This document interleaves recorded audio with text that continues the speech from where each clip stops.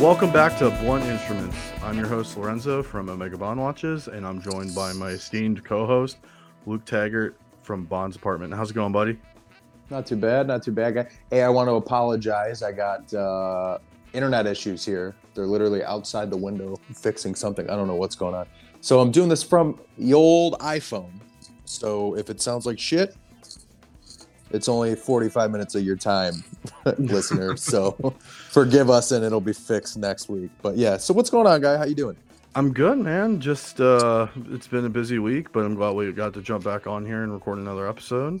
But let's just dive right into it. I mean, speaking of podcasts, David Zaritsky from the Bond Experience, he has had a podcast for a while, but now he's doing a little bit different content where he's doing short little episodes every morning of him just kind of covering various topics, and it's more of like from his insight and what he sees in his opinion. I think it's awesome, dude. What about you? I do too. And the thing that I like about it is it's almost like you're having a conversation with him. You know what I mean? And what I mean by that is it's just him, and he's getting a point across, but he's spending 15-20 minutes on a single topic. Right. So it's kind of like there's no misinterpretation. You know, he's to the point, but he's really explaining what it is that he's trying to get across. And he's got nothing but time and no interruptions or nothing. So he's really getting the point across. And it's just kind of like, you know, with the episode that he did this past week, a couple days ago with the budget bond stuff. You know, I know you and I have both talked about this many times on the podcast and stuff. The reason I say it is because one of the first things he says is he hates like replicas or knockoffs. Yeah. And at first I was sitting there thinking, I was like, well, what does he mean by that? And then he literally goes into and explains he's not saying I hate things from Target or Macy's. He's saying I hate when people literally knock off something and then they're ruining, you know, the reputation of a brand or stealing money from a brand. You know, so you know what I mean? He kind of clarifies it immediately, and you're kind of like, oh, okay, so you're just learning a lot. Yeah, he's really taking like a few different angles about it. So I think the thing that I love about it, the takeaway, is that these brands really do rely on people wearing and using them. And not, you know, there's a reason why a Billy Reed peacoat costs $600-700. There's a reason, you know. Yeah, there's a markup in there, but again, the time it takes to go and source the material from a mill, that's all done by one person, you know, or a team of people. That's expense. You know, you're flying to a different country, you're like making different appointments. Cost comes with that, you know, and obviously the brand needs to be viable so that they can continue to make new clothing. You know, not every piece they make is going to be successful. But quality is their game, and for quality you have to go find it, you know, and discover new fabric and all this other stuff. So there's like a process that goes into it. I'm only scratching the surface with, like, you know, the costs that go into making these things, but I mean, ultimately they need to pay their staff to continue to do this kind of work, you know, and there's more time put into them. So instead of just being mass produced, you know, on a belt, you know, with zero quality care and, you know, love going into the garment. Yeah. And like I said too, when he first started touching on it with this topic in particular, right when he said that, I personally, and I obviously you and I both know David very, very well, and I was kind of confused. I was like, wait a minute, he's got a lot of budget friendly things, and then he clarified it immediately, and I was like, okay, so this is literally like as if I got to experience both sides of having, you know, a social media presence and a conversation. It's like you hear somebody talk about something, and then it's open for interpretation, and you can completely misunderstand. But because of the way he's doing it, that aspect doesn't seem to be there at all. He just like I said, it's almost like you're having a legitimate interaction with him, and he's explaining himself fully, short and sweet. You're kind of really getting to know, you know, his thoughts on things, and, you know, unfiltered. I think it's really cool. Yeah, I mean, I agree completely. It's just I'm glad he's doing it. There was a point in time where I was like, kind of considering doing something like that for myself, not quite in line with what he was doing, more or less. When I had a thought about a watch or something, or just wanted to Right. kind of do, did you know? And then I just it never really like, I don't know. There's a chance I might do it in the future, but I have so much stuff on my plate. Well, you Like got a we already, contract. I You have a got a contract. contract. I do have a contract. I don't want you to bring out your lawyers, you know. Oh, Crockett and Jones. Yeah, can't bring them out. Yeah. I don't want to disrupt the flow of things. Yeah. But I mean, it's hard enough just for me and you to get together to do something. So it's just Right. if I don't have time to record a YouTube video, I definitely don't have time to start a podcast up. So Right.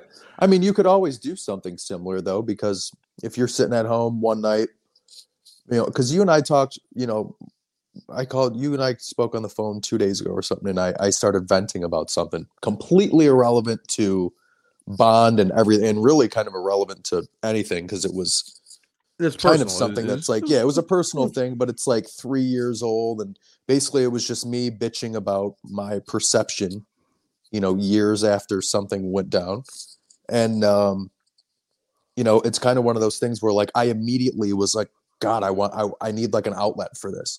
And of course, I just called you.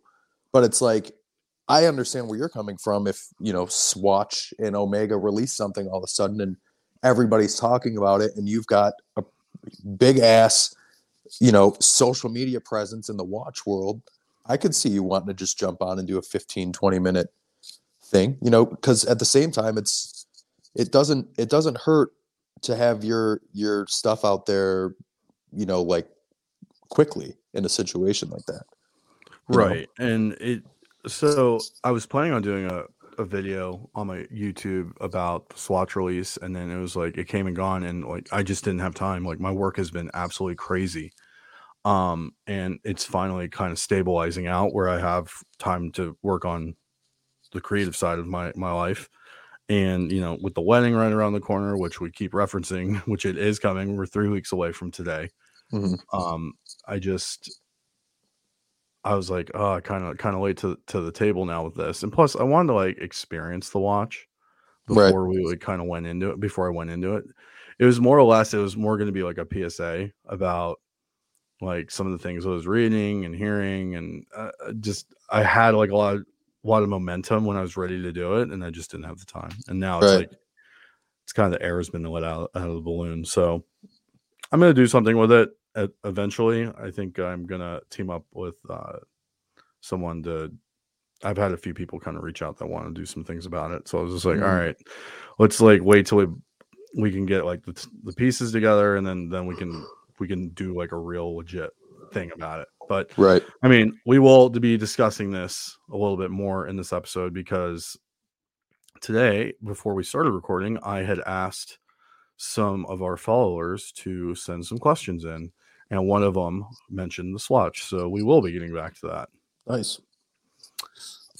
Speaking of that, do you want to just dive right into some of these questions? We Yeah. have I don't couple, know for anything sure. about them too. That's kind Exactly. of what's cool. Yeah. Hit me. I've looked at it once, so I know just to make sure there were some questions. Someone left a lot. um, but we'll start with the first one I got. So the first one I got was from Purdy302 on Instagram, and he said spring summer Bond looks. So we can dive into this. Like Mm-hmm. what for you is going to be like a quintessential this summer? Well, I mean, what goes without saying, the Sunspot Polo Right. forever, and I won't even get into that because I think that should just be at the top of the list, kind of like a addendum. Just bang, make sure you have it. It's a staple. I mean, It's a staple, and it's a it's staple way piece. too well priced, and it's just incredible, and it's very easy to get. Never seems to be out of stock. They have sales on them sometimes. It comes in 100 colors. No brainer. I just did a YouTube video about some looks kind of centered around a Barber windbreaker I have, and I'll be my own critic. Not my best video. I don't know why. They're not all going to be home runs. They're not all home runs. Sometimes you gotta hit singles. Yeah, yeah. But I would say, and I'll try to keep this short and sweet. I gravitate towards all of his cold weather wear more so. Like I've got a lot of jackets, I've got a lot of sweaters, a lot of long sleeve stuff. So I would say, aside from the Sunspell polo, and the rag and bone is something you can wear in the spring for sure. And of course, there's Tom Ford polos. There's, the Enjoying Death long sleeve you can get buttoned down from Royale Filmwear, along with the Madagascar shirt, things like that. I would say just kind of focus on the brands themselves. I would say explore the brands, explore NPO, Sunspell, or Lamar Brown. They're Bond brands. It doesn't necessarily have to be a Bond thing. And then just kind of see what they have to offer for spring and summer, because especially as of late, I think most of Daniel Craig's best looks are either suits or cold weather stuff. Or maybe not even that, but it's like a lot of people really like a lot of the stuff from Quantum. Well, in Quantum, He's he's in a layered. lot of hot Yeah. climates, exactly, but he's still layered. Yeah. So, if you're really looking for a spring summer look, I would just gravitate towards those main 4 or 5 brands and just pick out something you like. That's what I would say. That's solid. I mean, my go-to right now from screen worn stuff is the RGT, and I live in Vegas, so I Yeah. mean, I really feel like that's a pretty versatile jacket. I tend to Mm-hmm. like it more in hot weather because it's a wax canvas Yep. and it's more of like, I don't know, like it's not as stifling as something that's lined because it's Right. unlined. I mean, granted, it will get hot and I gotta take it off, but I do wear it a lot in Vegas because it's dry heat versus like more of like a humidity, kind Mm-hmm. of like wet heat like we get in like the southern areas of the country. Right. But I think it's a great evening jacket. I like wearing that. My Tommy Bahama Catalina Yes. Twill shirt, awesome. I Mm-hmm. have quite a few of those. Another good one is which we haven't talked about is the Rag and Bone Henley, which I have that in a few colors. So Yep. I've been utilizing that a little bit. That I mean, for the screen worn stuff, again, you're running into that challenge of like, this is a layered piece, but I really like to put my own things together. So typically I'll wear like a Sunspell t-shirt, which not the one from Casino Royale, like I have other ones. Mm-hmm. And I normally wear this black one I have underneath the RGT jacket. So like that's like one of my go-tos, and then I'll wear it with like gray jeans. Yeah. Um there's just like a few different things you can do. Like when we were at Billy Reed during the bachelor trip, I ended up buying a pair of trousers from them, and they just got here. I haven't even worn them yet. Like I got them, I haven't even taken the tag off because I just haven't had time. But I think I'm actually gonna wear them out tonight. So I mean, There you there's a go. lot of things you can do, like you said, with brands that Bond has worn in the movies, but it doesn't necessarily have to be the exact look. Like I just like to explore and find different things from these Mm-hmm. brands. There's a reason why they cost what they cost, and they make things. And I think it is harder for people to spend money on something that's not screen accurate because there's that little attachment to, well, this is worn by Bond, so Right. it makes it worth that little bit extra. And I mean, I don't really experience that because for me, I've been buying high end clothing for a while, so I know what it is. It's just I like to buy things I know are going to get heavy use, and I Yeah. feel like when I buy some Bond screen worn items, some of them I'm kind of like, how much am I really going to wear this, or am I buying it Mm-hmm. because it's in the movie? Mm-hmm. Mm-hmm. So like, I never went for the uh, Massimo Alba trench coat because I was like, I'm never gonna fucking wear that thing. Right. And there was a point where I was like, should I get it? And then I was like, no, I'm not wearing it. Like, I'm just not gonna wear it. And I think it looks better on slender people than it does on more built people like myself. Mm-hmm. So there's like that inner conflict that you go through when you see a piece and you're like, well, I don't think so. Right. So I don't know. Where are your thoughts on that?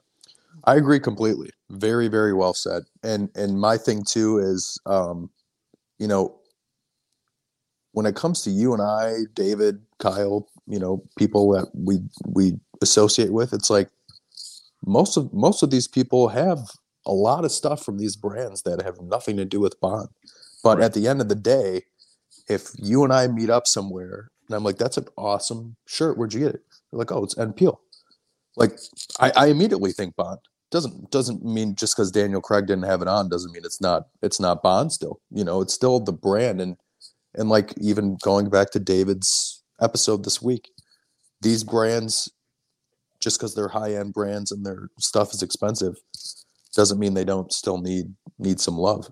So I agree completely. Just go into these stores, check out what they have.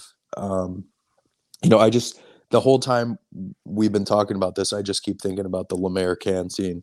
So he's got the matchless suede jacket on. I mean, he's in a hot, hot climate. He's got the matchless suede jacket on, the Tom Ford polo. Then he gets inside, and then he's just wearing the polo. But okay, spring, sure, but Purdy also said summer. So you get to summertime, and you don't really want to be wearing chinos, but doesn't mean that these brands don't offer like a more, and you don't have to even go to shorts. I mean, of course, Orla Bar Brown's got all kinds of shorts, but if you still want to look bondish, try to find like a linen pair of trousers through Sunspell or Billy Reed. You know what I mean? Like I can't stress it. Just explore the brands. That's my thing. Yeah, and it doesn't have to stop there. Like there are there are other brands out there that aren't Bond brands that I think are worth a look. Um, right off the rip here, what's one that comes to your mind that you think of that's not associated with Bond that you enjoy? So a non-Bond brand, Non-Bond brand. Scotch and soda, or yeah, Scotch and soda, or Yeah. and even like a brand like All Saints, where we've seen something, but it's not. You know what I mean? Like it's a Bond brand because he's worn it, but like it's not a Billy Reed or well, I mean even Billy Reed we haven't seen much. We'll say more. It's not like your NPO or your Sunspell. So but I'd say Scotch and soda, which you actually turned me on to. Yeah, that's a That's good that's one. that's a big one. Like a Ted Baker makes nice stuff. Their All stuff Saints. tends their Ted Baker tends to be a little trendy for my taste, I'll be honest. Like I like to go like previous line Ted Baker. Like I've yeah, never actually gone into Ted Baker and bought something. I'll like look online, your Mr. Porter type sites where it's like right. last year's or the year before. And that's the kind of stuff because I don't disagree with you with that at all. They Yeah, are a little trendy. And John Barbados is a little trendy for me too. And that's the thing with them. It's like I really have to sift through John Barbados to see what of his stuff I like. That's like a dime a dozen for me too. yeah, I mean obviously I love my suede racer jacket I got from Spectre. I wear that thing all the time. It's such a great jacket. I will say I do struggle with wearing suede because I just hate the amount of care that has to go into it. It's just not my bag. But it is I just love it. There's so many things about it that are totally what I'm about. But a brand I like to wear in the summer is James Purse. Have you heard of them? No, I don't think so. Which one's that? James Purse does casual wear and they do some like elevated pieces, but I used to sell that when I worked at Barney's New York. So I became really familiar with, to me, they make a good alternative Sunspell shirt. So if you're looking for something casual to throw on, like or like a cotton polo, I tend to lean towards them. Um, Another brand I like is Montclair. Have you ever heard of Montclair? Oh, of course. Of Yeah, course. Great yeah, brand. great brand. Also Tom Brown, another great brand that is very. I think they tend to lean a little bit more trendy, but I do like that they keep it somewhat traditional in their styles, but they are kind of loud. Yeah, that one, yeah, I agree. I mean, and the thing with the John Barbados thing too is that the suede racer jack is incredible. And that's where it's like you see something like that, and this is from personal experience. You see that and you're like, wow, like I wonder what else they have similar. And then that's where I kind of personally I'm kind of like, this isn't really hitting the spot. But it's like you don't know these things unless you look. You know what I mean? And that's you see these brands on screen, or then you start finding brands similar, and then Another thing too, to kind of piggyback off this, is when you start looking up these brands, Orlebar Brown in particular is one, Billy Reed, then it kind of starts pointing you in the directions of the stores that carry these brands, your Neiman Marcus, Bloomingdale's. Then just start poking around those too, because it's all kind of the same stuff, but just a lot of different brands. And then there's a little bit of diversity in there. You know what I mean? So it's just wide open with what you can find and where. Oh, absolutely. So, I mean, great question. I mean, I don't think we've ever like gone through looks before, like for a certain season. No, no. I mean, and there we go. 45 minutes later, we're done with question one. So, yeah, that was a very good question. All right, we have quite a few in here, so I don't know if we're going to get to all of them, but I'm going to try to like get to as many people as I can. So the Yeah. next question came in from my buddy DJ Henderson. So he's on Instagram. He's real DJ Henderson. His question was, maybe you guys have done this, but I want to hear you guys discuss Bond sunglasses. So let's get into that. Ooh, That's a I good don't one, think right? we've done that either, actually. I think we have, but it was in passing. I think we just Like talked case about by the case basis on it. yeah, Yeah. yeah. Yeah. So right off the rip, what's your favorite pair? Ooh. um, okay, so I really, really like the Tom Ford, and I know you are. I know a lot about them, but when it comes to the names, you're definitely way more well versed. Sure. But I believe they're the God. I'm going to get it wrong. Are they the Havanas, or how would you call them? The ones from the end of towards the end of Spectre when he's wearing like the Oh, blazer. the Henrys. The Henrys. Those are incredible. And then I really like pretty much everything he wears in No Time to Die. Oh yeah. I mean they're solid. So my favorite pairs. Uh, it's hard to pick one. If I had to like say I had to like throw away all my sunglasses, and I can only keep one. I mean it'd have to be the Barton Pereira Joes. Right. They're just those sunglasses. I know they come with a hefty price tag, but they're incredible. Like they feel well made, they wear really comfortably, and they just look killer. So it just for me, it ticks off every single box. I mean, granted, like there is the branding on there, like which I'll probably get another pair that Yeah. aren't, but that is my go-to. Like when I'm going for that, like, ooh, I want to look really good. That's the pair I'm like reaching for, like, because they just, I don't know, they fit my face really well. They're comfortable. They're like my dailies. The only thing that is difficult with them is the lenses are so dark. Like the transition from light to dark. Like when I drive to work, I park in the parking garage. So when I go from Right. outside into the garage, I have to take them off because it's just they're so dark, which is a good thing. Like if I was out at a pool, like I think they'd be perfect. But when I go into a like dimly lit area, like it's like I have to take them off. I can't even see. So I mean, I don't know if that's a bad thing. I think it's a good thing, but I I think love that's them. just a sign of a really good lens. You know what I Yeah, mean? yeah, Like, no, and that's definitely probably what it is. what And do you another think of the thing, Snowdens?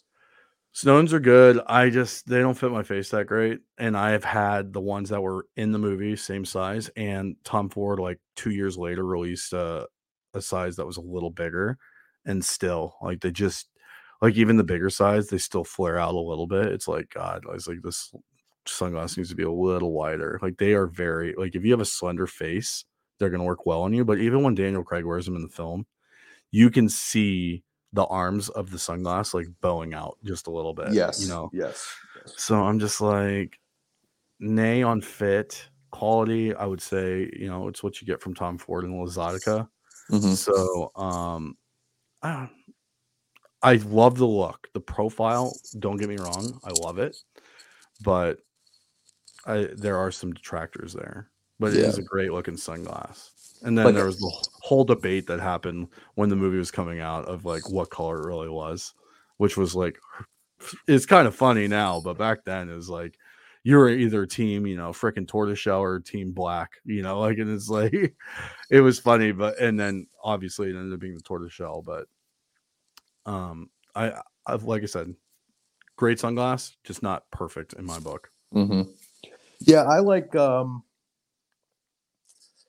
Yeah, the Varnays that he wears heading towards um, Rami Malek's little base towards the end there are actually, I would say, my favorite. The Like Edge 16, period. yeah, the Edge Yes. 1613, yeah. Yes. So Yes. those, I actually was lucky enough to snag those in the correct color. I bought them after it was the Super Bowl where the trailer came out. We saw with him wearing them, and I was like, I'm buying these right now. I don't even give a shit. And Yep. then they stopped making them, and I was like, why would you stop making these? Like these are the ones they wore in the movie, and I don't know, for whatever reason they stopped making them. Now they have a different pair that's supposedly supposed to be the ones. Mm-hmm. But yeah, I was gonna say that was my 1B for choices. Yeah. I was like, oh, it's either the Joes from Barton Pereira or it's the Edge 1613.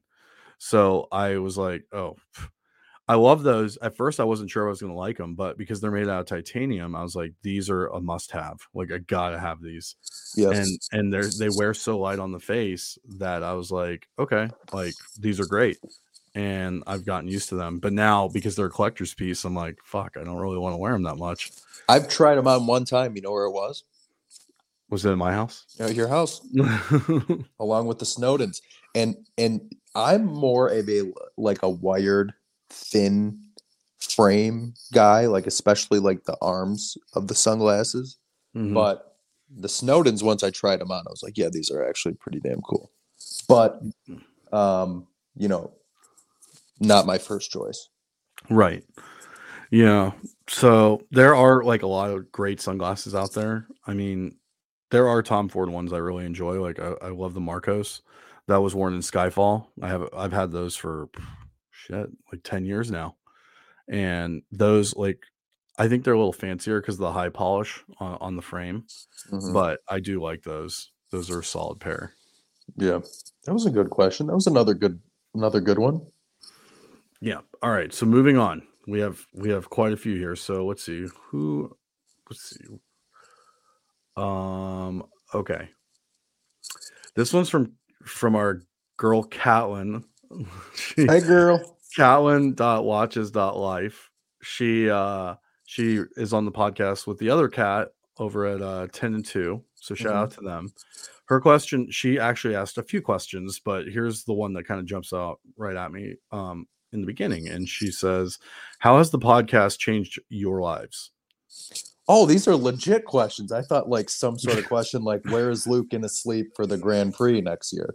Oh my god. Or some shit like that. True story, she probably didn't even listen to that episode, so she doesn't even know. Yeah, that's Now true. she will. Now she will. Now she will. Ooh. So yeah, you go first, guy. How's the Oh podcast God. changed your lives? Well, Catlin, you're gonna get the most authentic answer possible because I've had zero time to prepare for this. How has it changed? Well, I mean, aside from the meeting everybody thing, because I don't even think that's necessarily podcast. I mean, being able to speak to people in a sense like this has helped a lot. Um, okay, well, one thing, and I know Catlin can relate to this in a sense, is um, I've actually kind of, as you know, reached out or kind of tried to get like a little side gig thing for a real estate company, and here in Michigan. And one of the things that I literally put on my cover letter was all this James Bond stuff because for what they were looking for somebody to do, basically help each individual agent promote their own brand. I was like, I've kind of been doing that for the last 2 years with my Bond page, but then I found out that they also attempted to do a podcast and it wasn't very successful. And I was like, I've actually been doing one now for also like a year and a half, and it's been very successful. We've had a lot of people on. We know how to do it quality wise and everything. So I would say, in that sense, like I said, Catlin can kind of relate. It's kind of helped me like a little bit throughout career wise, which is strange as hell. Um, and then aside from that, there's all the obvious, just being able to meet people. Susie Banner, we spoke to that watch company, Atelier Jalapere. Um, you and I did that episode about that person dying from cancer, trying to get to see the screening. You know what I mean? Just being able to like reach out to a lot of people and interact with a lot of people all over the world, I'd say. Yeah, it. I mean, you covered quite a bit. I for me, it's the camaraderie. It's always going to come back to that for me. Is the like getting on here with you every week when Jay can make it. When Jay can make it, it's talking with him. It's talking with other people in the community.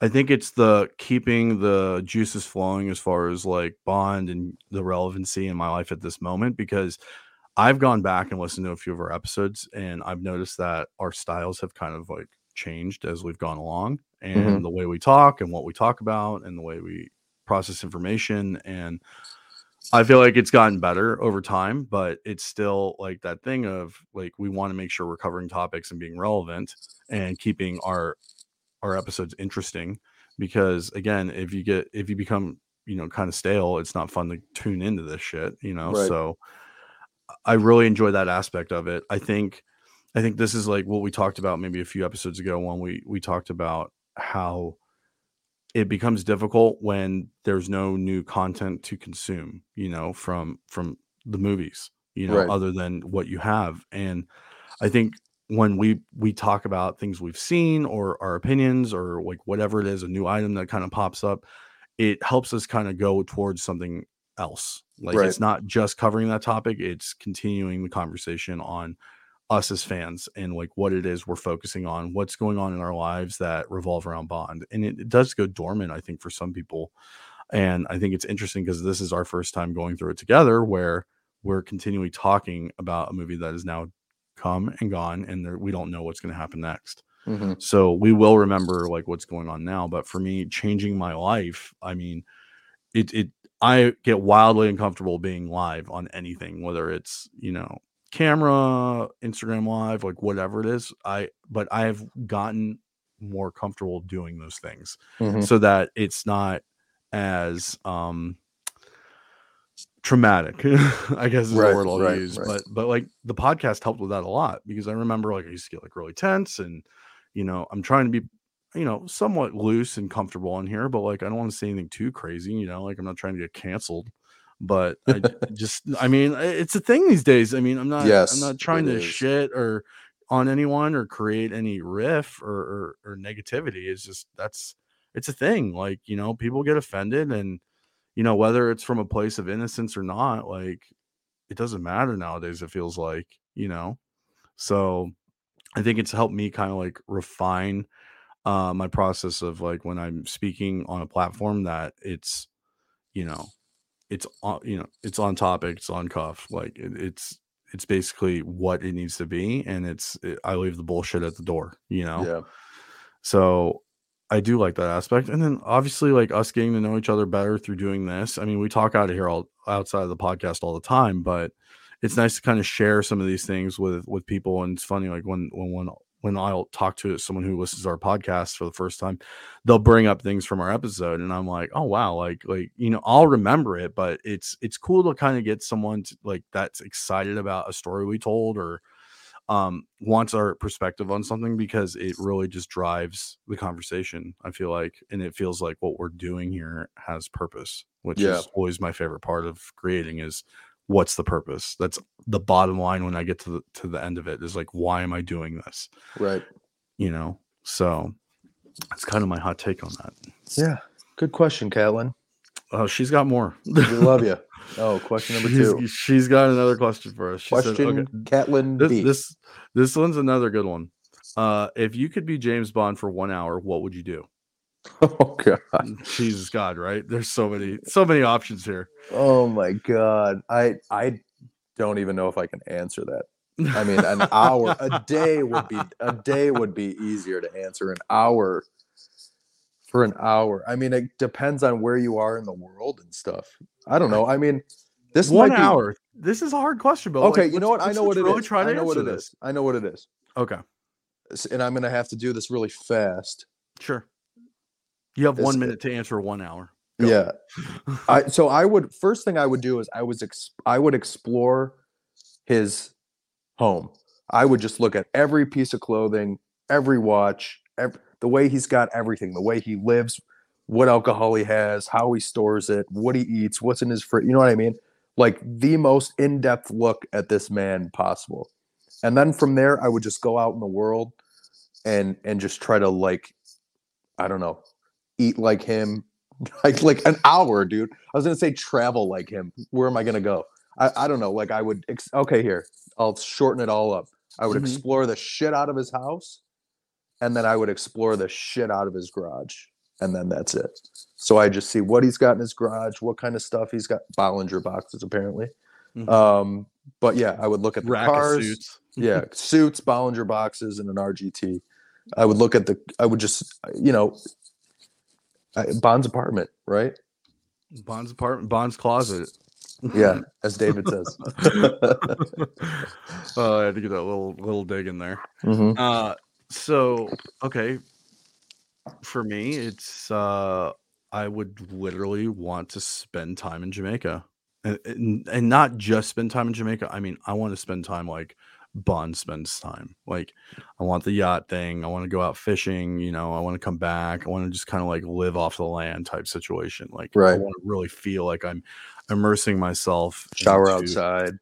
yeah, like the real Fleming Bond experience. What Fleming had put into his books, from what I understand, because I've never read them still. Mm-hmm. Mm-hmm. Whenever I get free time, I keep saying I'm gonna do it. Like when I go on an actual vacation that's not a Bond trip with us, or going on a baseball trip. Like I want to go on like a true vacation to a tropical Just try place. it on your honeymoon. Like when you're Yeah, sitting by the beach, bring a book. yeah, I think that's when I'm gonna do it, because I think that'd be a cool time to start. So Yeah. but yeah, that's what I would want to do. Like all the clothing and all the bullshit, like, yeah, like it's great, but I want to feel like I want to put myself in what Fleming was trying to write on the pages, Yeah. of Bonds, like that being his home away from home. So and I've never been to Jamaica. I don't know about you, buddy, but Nope. it's definitely high on my list to experience. Yeah. Yep. I never have either. And insane. Insane. I think we kind of answered that question similarly, but differently at the same time.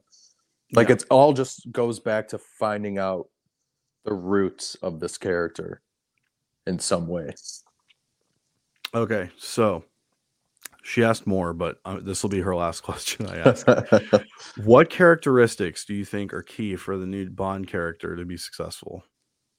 I Oh, for the guess, new Bond actor? yeah. um, I think right off the rip, make it your own. Like, don't try to be one of the previous guys. Just do your own thing. yeah. Like, I think that's if I was to give him one piece of advice, it's like, dude, just own it in your own way. Yeah. Be you. Look at us.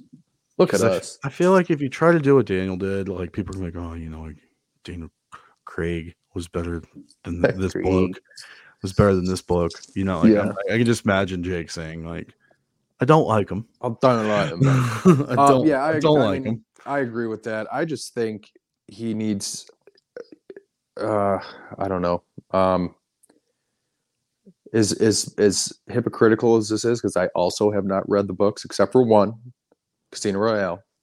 But I would say just read the books and find out as much about Fleming and as much about Bond as you possibly can. I mean, even just reading, and this is where I like Timothy Dalton's portrayal as well as Daniel Craig, is like reading Casino Royale.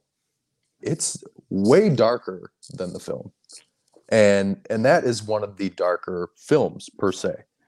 And it's just like, you know, of course, every actor did a great job. Every actor had their shtick, right? But it's like this. There's a lot to this character. It's a very complex character. So just try to understand it as best as you can and interpret it that way.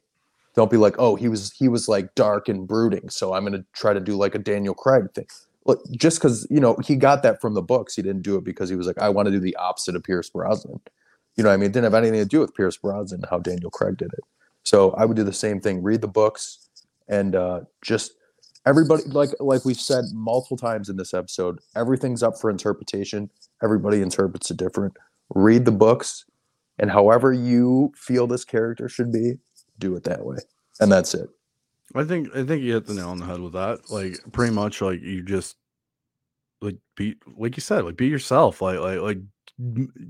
Take it on from your angle and don't worry about what anyone else thinks. Like I am reserving judgment regardless of when we find out who it is.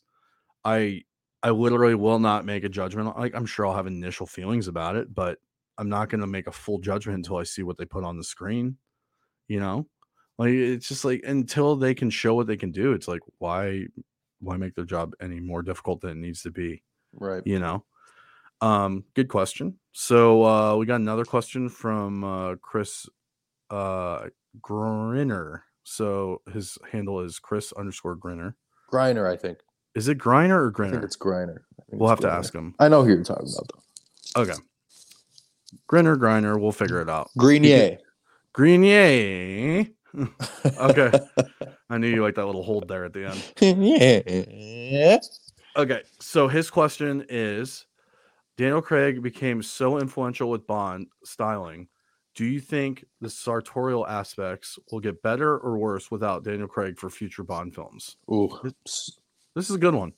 It is a good one because that was, I would say,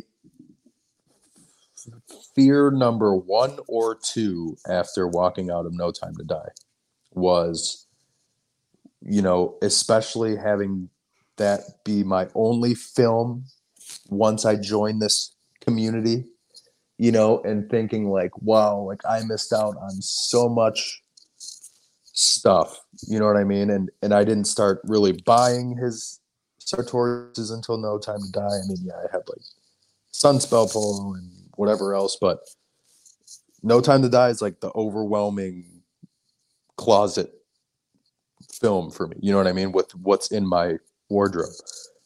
So yeah, that was a huge fear. And it's because I think it's such a key piece to that character. And Daniel Craig, I mean, even like doing these things I'm doing with David and Matt Spazer and Kyle and those kind of happy hour style talks. I'm like, all right, what do I wear for this one? And I don't think I think Dave is gonna have me do the Craig ones and then move on to a different set of people for each actor. But I'll go to James Bond lifestyle and I'll start poking around at what they've got on there for Brosnan stuff. And it's like scarce compared to the Craig stuff. You know what I mean? So it's like it hasn't always been this like sartorial boom of shit you can buy. And I would hope that it just continues to be more and more. But the fact that it hasn't always been that way does kind of scare me. And I'm like, is it just because Daniel Craig's so heavy-handed? But I doubt they would go the opposite direction. I would expect them to continue out with that. I don't think it's a lack of them wanting to put the knowledge out there. I think it was just the lack of how information was being transmitted during that era. Right, which is a good point. Yeah, I mean, in '95, people were just like figuring out the internet and stuff. Now we have like social media platforms, and people track Daniel Craig what he wears every single day. Right. Shout out to what's Daniel wearing right, on Instagram. Right. I mean, there's just so many things like that are different now versus when Brosnan was kind of in the driver's seat.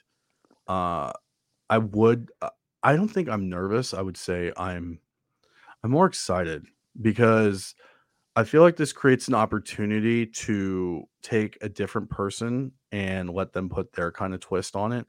Obviously, like we're going to see the return of some brands, but I think we're going to see the departure of others that we're familiar with. Like I wouldn't be surprised if we see Tom Ford go away. Mm-hmm. And personally, I love Tom Ford. Tom Ford is always going to be one of my favorite brands, and I, continue to wear Tom Ford even if it's not being worn by Bond. But I be disappointed if they went to like, back to Brioni or something of that nature? No, of course not. Because again, you build your own relationship with these brands outside of Bond, and then that love either continues or stops. I want to have an identity outside of Bond brands. I think that's something that I really strive for because it's yes, it's a great way to discover brands, but ultimately, I want to believe in the brands I'm wearing, and I want to feel something for them. And it kind of just rolls back. Like, I'll use the example of the Rolex with me. When I put that watch on, it means absolutely nothing to me. Mm-hmm. And it's so sad to say that. I know what it is. I know it's iconic. I know it's very sought after. I know people desire to have that watch. It was worn by Sean, but like, to me, it's not the same one he wore. Like, there's Mm-hmm. so many design note differences in the new sub versus the old one. Like, it's just like a shadow of what the thing was that he wore. Right. And then, like, the definingness of a brand, like, one of the biggest things for me is like, when I wear a brand, I like to understand what they're about before I like commit. Mm-hmm. Like, I'll buy things from random places, but it's just like, if I'm gonna like associate myself with that and wear that brand consistently and invest money into their products, I need to be romanced by them. And I've Right. said this before, and I'll say it again. But with the Rolex, I don't feel that. Like, I put it on, and I'm like, it's a gorgeous watch. Like, I have nothing bad to say about the design of Rolex's watches or the quality. I think it's the stigma that turns me off, and the Mm-hmm. fact that I can't walk into a boutique and create that romantic experience with them. Like, walking in and seeing nothing in the cases, it's just a huge turn off. Oh yeah. Like, it really is to me. I mean, kudos to those people that have parents that had Rolexes and they pass them down. So they've created a relationship that way. But if you're trying to get into a brand you have no ties to, it's very hard.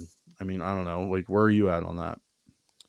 I'm basically right there with you. I and as far as the kind of the question goes, it's like Tom Ford was a good example because you know, I've noticed a lot lately with Omega is really branching out with who their ambassadors are. That Andrew Hmm. Garfield now and Justin Hartley and all kinds of people. And Tom Ford does the same thing. And they'll work with people, and then next thing you know, they'll just be like, "Hey, I'm doing a photo shoot. You want to be in it?" Blah blah blah. And then you got Eddie Redmayne or whoever. And the chances of the new actor, especially if it's somebody with some sort of clout behind them, Henry Cavill, Richard Madden, somebody like that. I'm sure Tom Ford would be thrilled to work with them because they're not very nitpicky. They like working with big Hollywood actors. But then you go back to the character and it's supposed to be like a Savile Row thing, and then you're like, well, what's the angle now? Is it still the same thing, or would you like to do a Savile Row company? Would are we going to see more Turnbull and Asser stuff again? You know what I mean? It's just kind of like it's so dependent on what the angle is, and I think a lot of it had to do with how heavy-handed Daniel Craig was with a lot of this stuff. And like a brand I think we won't see is Brunello Cucinelli because that is something Daniel Craig wears a lot. So I think we won't see a whole lot of them anymore. Maybe some Billy Reed, things like that. So it's difficult. It's like he introduced a lot of great brands, and and then there's just the costume designers that introduced brands like RGT and things like that. But I don't know, man. I mean, I think it really just depends on who the actor is.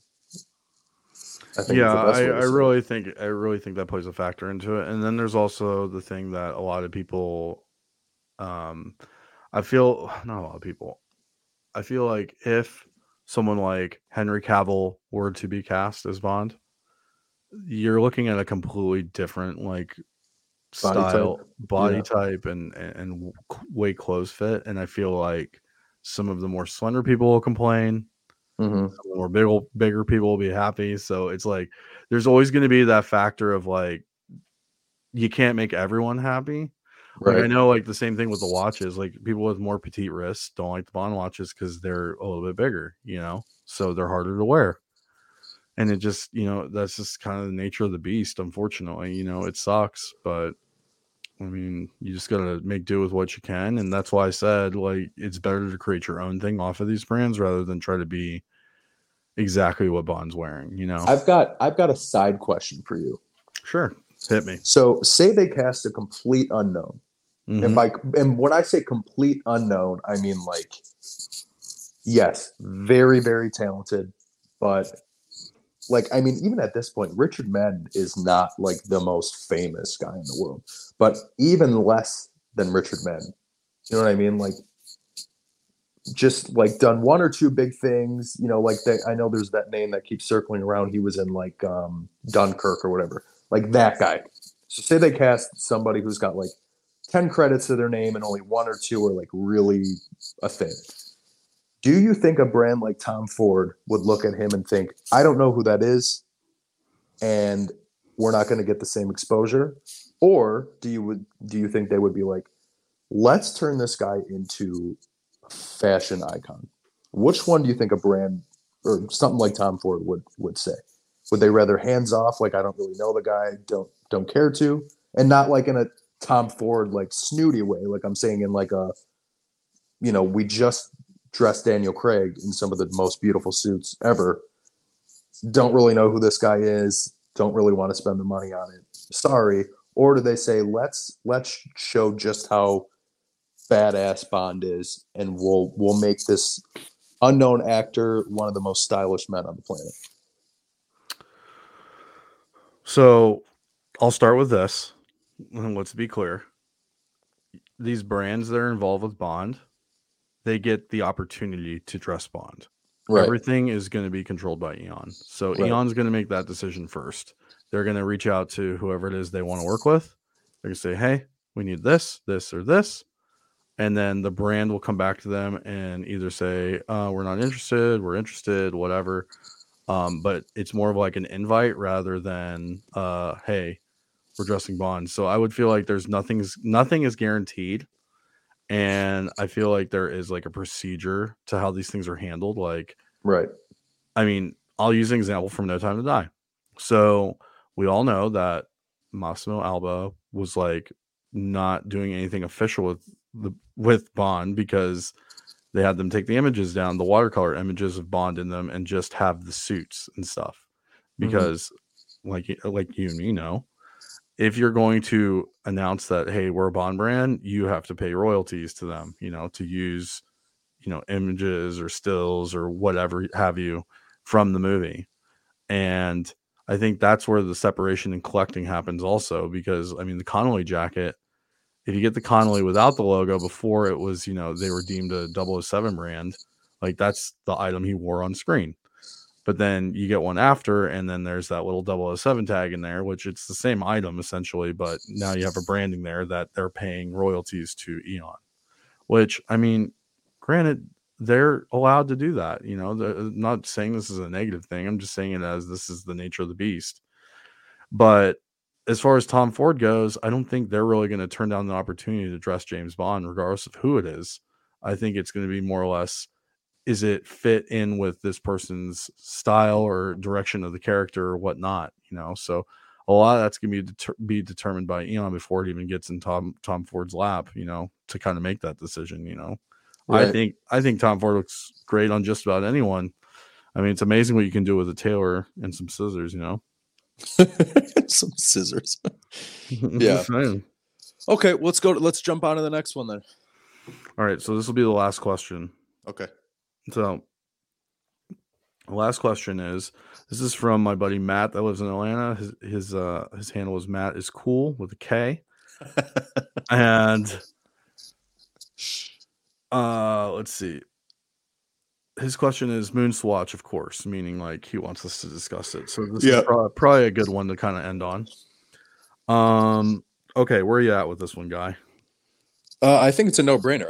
I think everybody should, any Omega fan should buy it. And it's simply for two reasons. The price point is unbeatable. Three reasons. Price point's unbeatable. Number one. Number two, it is very unique. And I can't remember anything like this ever being done, where a huge luxury brand partners with somebody to make sure that everybody can own something like this, which is, I think, incredible. And number three, I would say, um, you know, to have a version of the Moonwatch is, you know, and you've said it, the dimensions and everything, there's a lot of similarities there. Of course, the materials and all the things that make it normally incredibly expensive are different, but it's still a good looking piece. It comes in a lot of different colors. You can get kind of creative with it. I don't see why, if it were a grand, it'd be a different story. But for 260, 270, whatever it is, I say you should have one. Yeah. I mean, you covered a lot of points that I would bring up. I think like some of the things I've read are people are like, this is damaging to the brand. So Mm-hmm. I'm gonna cover this one real quick. I left that one for you. Oh, thank you so much. Yeah, Thank you so much because I have so much to say about I it. know you I do. just like I love people I'm that gonna put myself on mute and sit right back here. so basically I have gotten a lot of comments. I mean, from people that follow me, from people that don't follow me, it's just kind of it's been all over the place. But I have seen some consistencies in complaints. So I won't talk about the good stuff. I want to talk about the negative stuff because this is how I roll. So the first thing I hear is this is damaging to Omega's brand. How could they do this? This is detracting from what they are. First of all, if that's your takeaway from this, then you are very like you're looking through a microscope at this whole thing. This is a collaboration between two brands that are connected. They're sister brands. Swatch Group is way larger than than Omega. They own Omega. Um, so that's the first little tidbit right there. Like this is not like Omega has like gone out and like sought someone out just to make a cheap watch. Like this is a collaboration between two sister brands to bring something out that is fun and different and first of its kind. And I think that there's like way too much stock being put into, well, this damages Omega. No, it really doesn't. If anything, it creates awareness and inclusion for people that either A can't afford a moon watch yet or can't, or just don't have the desire to spend that much on that kind of, model. Yeah. And I think the biggest thing with that is like, I wish there was something like this when I was a kid because it would have been like an experience for me to kind of experience like, Mm-hmm. oh, this is how it fits. This is what Great point. this is what it, Great. I this is. never even thought of that. That's a great point. Yeah, we always talk about like toys in the Bond movies, like to create like, energize people to want to be a part of it. Well, it's kind of hard to energize someone to spend $7,000 on a watch, right? For the first time. Like there's nothing palatable about that from any perspective. Right. So everyone's talking about how this damages the image of them. And let's be clear, there's nothing damaging about people being excited about your name being on a product. Mm-hmm. Like any press is good press, whether it's negative or positive. Like there's some sort of reaction that's going to come out of it. There's some sort of awareness. In this case, I think it's a positive reaction. I don't think it was handled the way it should have been handled, the release, which is the next piece I was going to get into. Mm-hmm. But I don't think anyone really knew that this was going to happen. I, for one, sure as hell did not expect this was going to happen Yeah. because I was like planning on, oh, sweet, they're going to release it at 8 in the morning, like on a Friday. I was like, I knew I had to work that morning at 9. I was like, I'll just cruise in there, I'll grab a coffee, I'll wait in line if there's a little line. Yeah. I'm thinking like this is going to be wham bam out of there, no problem. I can get 2 pieces, perfect. And then the hype train came, and it was like, I'll be honest, I went that night before, and I looked and I saw the line, and I was like, well, fuck this. I'm Mm-hmm. not waiting in this line. This is ridiculous. It's not even a limited edition piece, which they did tell everyone way before they waited in these lines. Like they're gonna make more. So why is it that everyone is still hype over this? Right. Like I still don't understand that. And oh, look what they're selling for on eBay. I'm like, seriously, are you gonna pay that much for it? If you're not, then who gives a shit? I can put up my used underwear for like 60,000, and if someone buys it, that'd be really weird. But so what? Like, you can list anything. If someone's dumb enough to pay it, then whatever. I don't believe any of that. If Right. anyone paid more than $1,000 for one of these, I don't believe it. I think it's bullshit. Right. I mean, You if know? you do, you're just an idiot. Yeah, that's the other thing. I mean, I wouldn't even pay overmarket for this because they said they're gonna release more. So what's the point? Like who like Yeah. I what? mean, when you and I were talking the other day, and you talked about getting yours, the two that you got, And I was sitting there thinking, I was like, this guy is one of my best friends. I could easily ask him, hey, next time you're down there, take a run in there, see if you can snag me one. And you'd be like, absolutely. But I was like, you know what? Just like you said, they're going to make more. I'll be able to buy them on the internet. I'm coming to Vegas in 3 weeks. Yeah. What better thing to do than to just walk in there with Brienne and see if I can get one? And if not, whatever. I'll wait until it's online. It's like there's no rush whatsoever for it, whatsoever. And Yeah. that's I think that is like making like some haters, you know, like rear their ugly heads type of thing. Like they couldn't get their hands on one, and now they're shitting on them because of like a jealousy thing. But it's like the people who did get their hands on one in the sense of went and waited in line, like more power to you. But like once you and I spoke, and then I went to Hodinky and I saw that even they were like, we've already heard this is a full thing. And then Swatch release, like it's not limited release, like everyone will be able to get their hands on one. I was like, then me driving 4 hours to Toronto to sit out in the cold just sounds stupid, so it's like I don't know, but I think the best thing you brought up was the thing about being a kid, because of all people, my Omega story with wanting one since I was about 8 years old, washing my dad's car, my mom's car, and cutting the lawn and all this shit. And then my dad went and bought me like a Fossil so I could have a watch. Like if this was around back then, and it was probably would have been 150, 20 years ago, this would have been the coolest thing ever, you know? Yeah, and then there's the whole aspect of like, and this will be like the last part I need to really get into, but it's the value factor. And so I can't remember who it was that I had this conversation with, and this was like literally like maybe like 4 days ago. And this guy messaged me on Instagram, and he basically was like talking about how like damaging this was to the brand, and how like it's not fair for the people that bought the real moon watch and all this stuff. And my first thing is like my first sentence was like, like, is that why you bought one of these? Is this the purpose behind owning an Omega for you? Like, because of what it says about you as a person, like Right. because you spent this much money on it and this is the value of it. And his response was like, no, but like I hate that, like the Spectre watch and the value of it, like they charge so much because it's just a Bond watch, you know.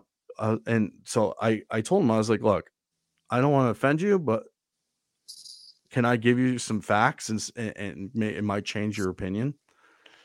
And so, like, I started with the Spectre watch, and the reality is everyone wants to say this Bond tax. That shit sends me right to the moon. When anyone Mm-mm. says like, "Oh, there's this huge markup because it's a bonding," no, it's not a huge markup, especially with the Omega watches. So let's be clear. I will go over this thoroughly right now. So the Spectre watch was $7,500 when it came out in 2015, right? Mm-hmm. And there were really 7,007 pieces of this watch. Okay, so limited edition. So, being someone who did not buy it in the initial release and it came and gone, the standard model at that time was selling for $6,800. So, a difference of $700, right? Right. So, let's break it down. With the standard model, you get the watch and you get the cards and you get the box, and that's it, right? With the Spectre watch, you get it on a bracelet and it comes with a NATO. You get an extra set of spring bars and you get a loop, a watch tool, and a custom box. Okay, for $700. So just the strap itself. So let's say we're comparing bracelet model to bracelet model. So both come with a bracelet. If you add the NATO in, that's $260, right? So now we're Mm-hmm. down to what, 480? No, 490, right? If you Yep. mind. Yep. Yep. So Yep. 490 is left over. Okay. So now we're talking about a difference of $490 between the two models. And you're bitching why? Like, there's no markup here. It's Right. literally what they charge for this model. So, and then it's like, well, it wasn't available. Well, it was available. 7,007 pieces were available and it was limited edition. And I think like they learned with that release. You got to remember, all this stuff is like real time for these brands. Like they do something new and they react to what happens. So the No Time to Die, again, they released a watch. They made it limited production. So they're making as many as they want to make for a limited amount of time. So if you haven't gotten this watch and you miss it, it's your own damn fault. Right. Right there. And I just don't, I don't sympathize with people that bitch about shit without doing the research. You know, like I don't like, I mean, I'll respectfully give you the knowledge you need, but don't run out there and pop off unless you know what you're talking about. And I feel like that happens all the time, Right. all the fucking time. And I said to him, I was just like, look, at the end of the day, I own 12 Omegas. I've spent a lot of money on these watches. I think if anyone should be offended, it's me, and I'm not. Because at the end of the day, if everyone can have an Omega, I want them to have it. I don't care about this like Rolex hype train, like bullshit of look what I have and you can't get it. Like that doesn't do it for me. I wear an Omega for Lorenzo. I don't wear it for anyone else. Right. You know? I mean, if anything, it's just shining a light on a brand that should be Yeah. even more popular than it is. And I think it's very common for people to want to buy these things because they want to be noticed versus I'm buying this because I want to enjoy it. Like if my watches lost all their value, I wouldn't give a shit. I'm not planning on selling them anyway. Right. You know, I mean, my thing is, and I know you know this too, because it's happened to you way more than it's happened to me. When somebody notices my watch, you immediately know they know about watches. Yeah. You know what I mean? And the thing too, like I went to a wedding a few years ago, it was before I even had my Omega, and I was sitting at this table, and right next to me, this guy had a moon watch on. And he took it off. He let me try it on, and he was talking about it. He told me when he got it and why he got it, where, and the whole story behind it. There always seems to be a story, you know, and that's to me a little more individual than a Rolex thing. It seems a little more Omega seems to have more stories involved than someone buying a Rolex. And you know, it's just like if I'm somewhere and I see an Omega and it's a moon watch, I'm not going to immediately think it's the swatch. I'm just going to think it's some form of moon watch. And if it's the moon swatch, I'll be like, "Oh, how'd you get it?" And chances are this guy's gonna be like, "Well, you know, I've got a Seamaster at home, and then I heard they were doing this, and I thought that was cool as shit, and I went out and I bought one. I bought my son one, and you know, he wanted the blue one, so I bought him blue. You know what I mean? Like it's not gonna be like I just don't see it being like a I don't know how to say it, like a cop out, like weird thing. You know, I still see it just further luxuriating this brand, if that makes any sense. It does. I mean, it is what it is. At the end of the day, like people are going to buy things for different reasons. It's just like, just if you're buying things for money, then that's the game you're going to play. You know, like you're going to deal with things increasing in value, decreasing in value. Like that's just the up and down. So like to me, it's like, are you just relying on the value of it, or are you relying on the experience of it?